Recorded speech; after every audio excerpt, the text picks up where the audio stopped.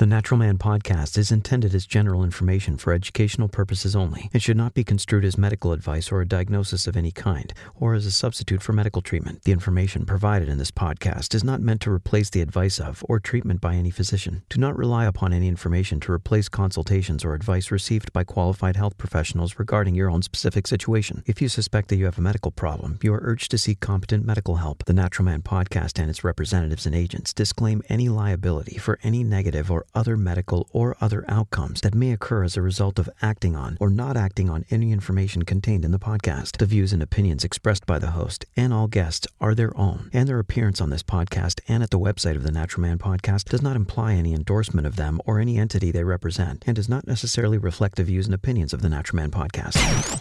This is the Natural Man podcast. Welcome to it, the Natural Man podcast. My name is Mike C. This is an exploration into health, wellness, and discovering new ways to improve one's vitality. We took a little bit of a hiatus, but we are back and excited to be here, so thanks for being with us today. Today, we are going to talk about taurine. One of the reasons we decided to do an episode on taurine is because there's not really a lot of extended talks and lectures available on this topic, and there is extensive written literature online, so we've looked through a lot of it, and we're going to share it in this episode. Researchers have long called taurine a non-essential amino acid, but based on the data available, I think it's a little bit of an inaccurate way to categorize it. When you even scratch the surface on the literature that's available, it seems that taurine is extremely essential. It is synthesized endogenously, and that means that our bodies make it. However, it is obtained from the diet also, and it's primarily found in animal products like eggs, meat, and seafood. And I haven't researched it a ton, but it would be interesting to do a comparative study of taurine levels in those with vegan diets versus non-vegan diets. The big question would be, does a vegan synthesize ample taurine if a person is healthy? Or does there ever become a lack of it because they don't consume animal products on a regular basis? That's an interesting question that probably deserves more research. But it does raise an interesting point on the whole vegan diet debate. I believe the vegan side could possibly argue that if they are healthy and all of their enzyme systems are working optimally, perhaps they could synthesize enough taurine to thrive as our bodies do naturally synthesize taurine. But I don't know the answer to that one for sure. It has been demonstrated to have many roles in the human body, and it's found in high concentrations in the heart and retina, and then lower concentrations are found in other organ systems, including the brain, kidneys, intestines, and the skeletal muscles. It appears that the full scope of how taurine functions in the body is not yet fully understood, but there's no question that it reaps numerous benefits. Taurine acts on GABA receptors. It acts as a GABA agonist, and so it enhances the action of the GABA receptors, which can relieve anxiety and produce a greater sense of calm and relaxation. I'm sure a lot of us could use that in this busy, industrialized day and age that we all live in. It's possible that anxiety in some people may be linked to a taurine deficiency, although I don't think this condition is only caused by a lack of taurine. Anxiety issues can probably have a number of triggers or reasons why they occur. Taurine regulates intracellular calcium and sodium concentrations, and so it has an important role in electrolyte balance inside the cells. There are many integrative cardiologists who regularly prescribe taurine to patients with cardiac arrhythmias. The normalizing action taurine seems to have on electrolytes in the body most likely plays a role in its antiarrhythmic properties. The research states that taurine seems to have a stabilizing effect on cardiac membranes. I notice that when I take taurine, my blood pressure actually lowers. My blood pressure is already really good, but it lowers even further when I take taurine. And I also notice a slight reduction in my overall pulse rate. It has almost like a natural beta blocker effect, only without the side effects of beta blockers. And so the cardiac benefits for me as a person that actually uses it are quite noticeable. I would exercise extreme caution for people who use cardiac medications like beta blockers or calcium channel blockers, as adding taurine could lower blood pressure too much and cause a case of hypotension for people in that group. So best to consult with your physician before taking taurine, particularly if you're on medications like that. There's also research that suggests that low taurine levels appear to lead to cardiomyopathy, which is a category of cardiac diseases that affect the heart muscle and its ability to pump blood to the body efficiently. This condition could eventually lead to heart failure. And interestingly, there are several animal studies that have shown that taurine-deficient diets in dogs and cats lead to the same outcome of cardiomyopathy. But they also noted that taurine-deficient cardiomyopathy was reversible when taurine supplementation was administered. And taurine benefits more than just the heart. It also appears to regulate normal contraction of skeletal muscle. And it looks like a severe deficiency of taurine for prolonged periods can lead to a variety of disease conditions. Taurine also supports mitochondrial function. And that's very important with all the emerging medicine that we're getting into these days, because there are highly influential researchers like Dr. Doug Wallace, and you can search him up in some of his amazing talks on YouTube.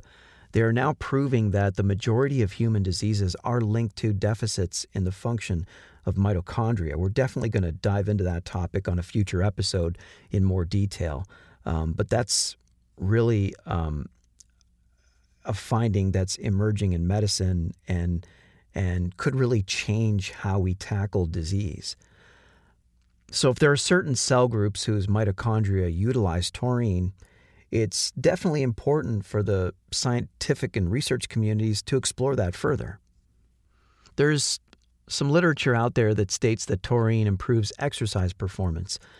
But strangely, there are also studies that say it has no effect. So it still appears to be somewhat of an area where different camps are divided. I've found myself that my exercise tolerance increases when I use taurine. So definitely worth noting for me. And because of its proven benefits with cardiac function, it would make sense that your exercise tolerance would go up, but obviously more research is needed to verify those claims since there's been mixed results.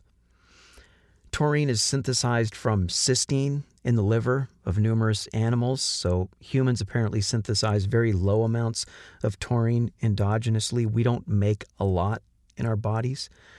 And when liver function is compromised, taurine synthesis is even lower.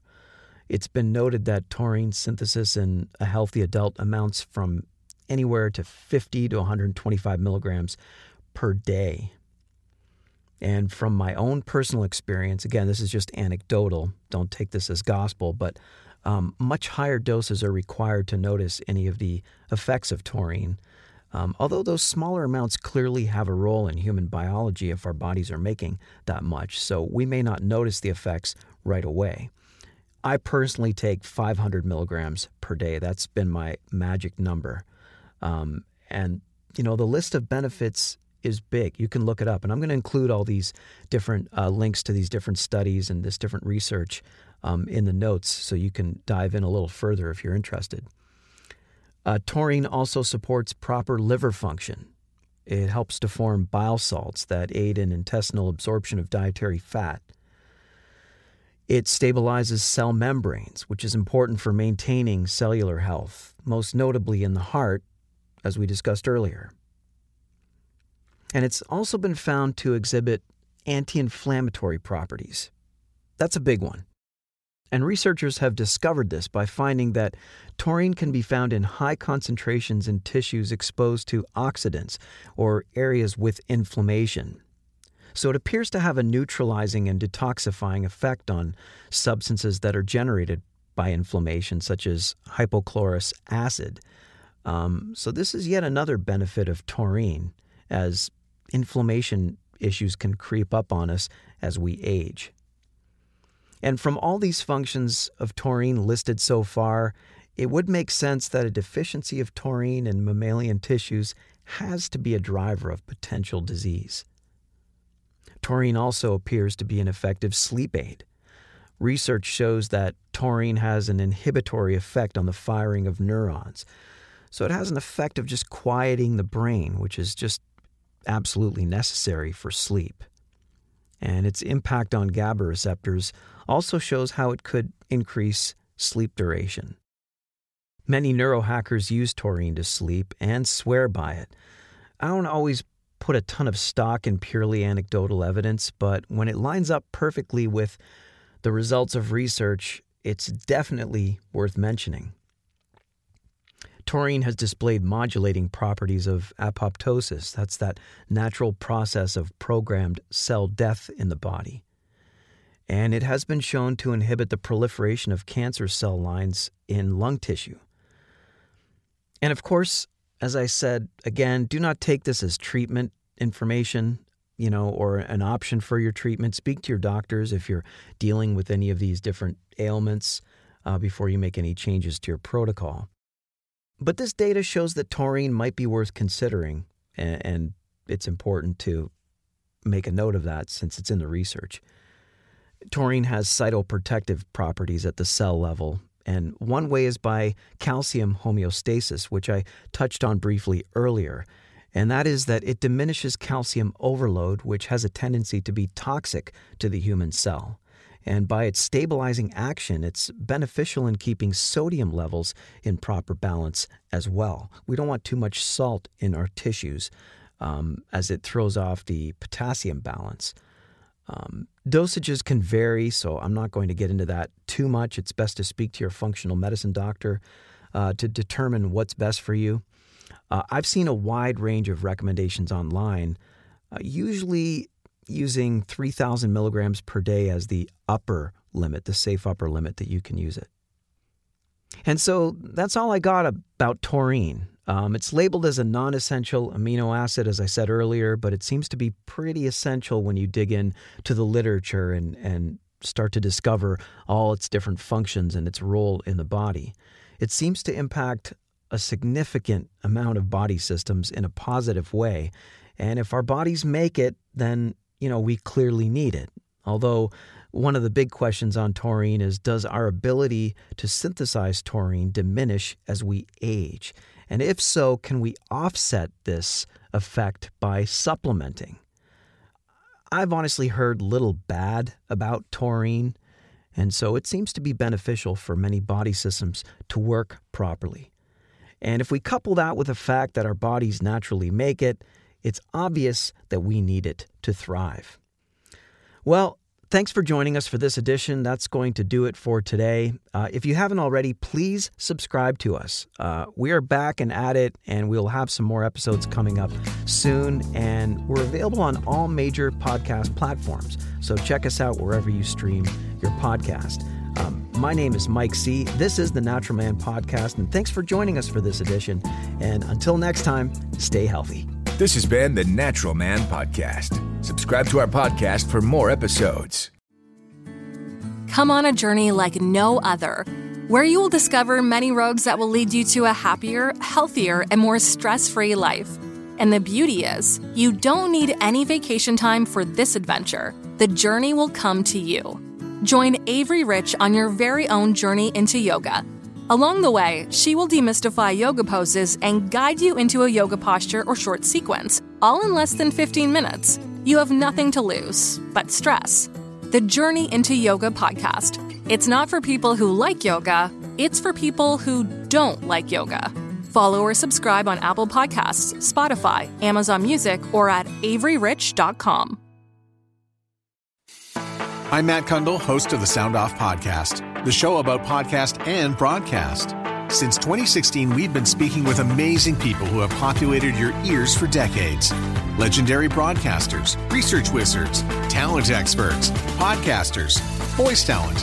Almost 400 stories, all for free. Subscribe or follow the Sound Off Podcast on Apple Podcasts, Spotify, Amazon Music, or at soundoffpodcast.com. Another Sound Off Media Company podcast.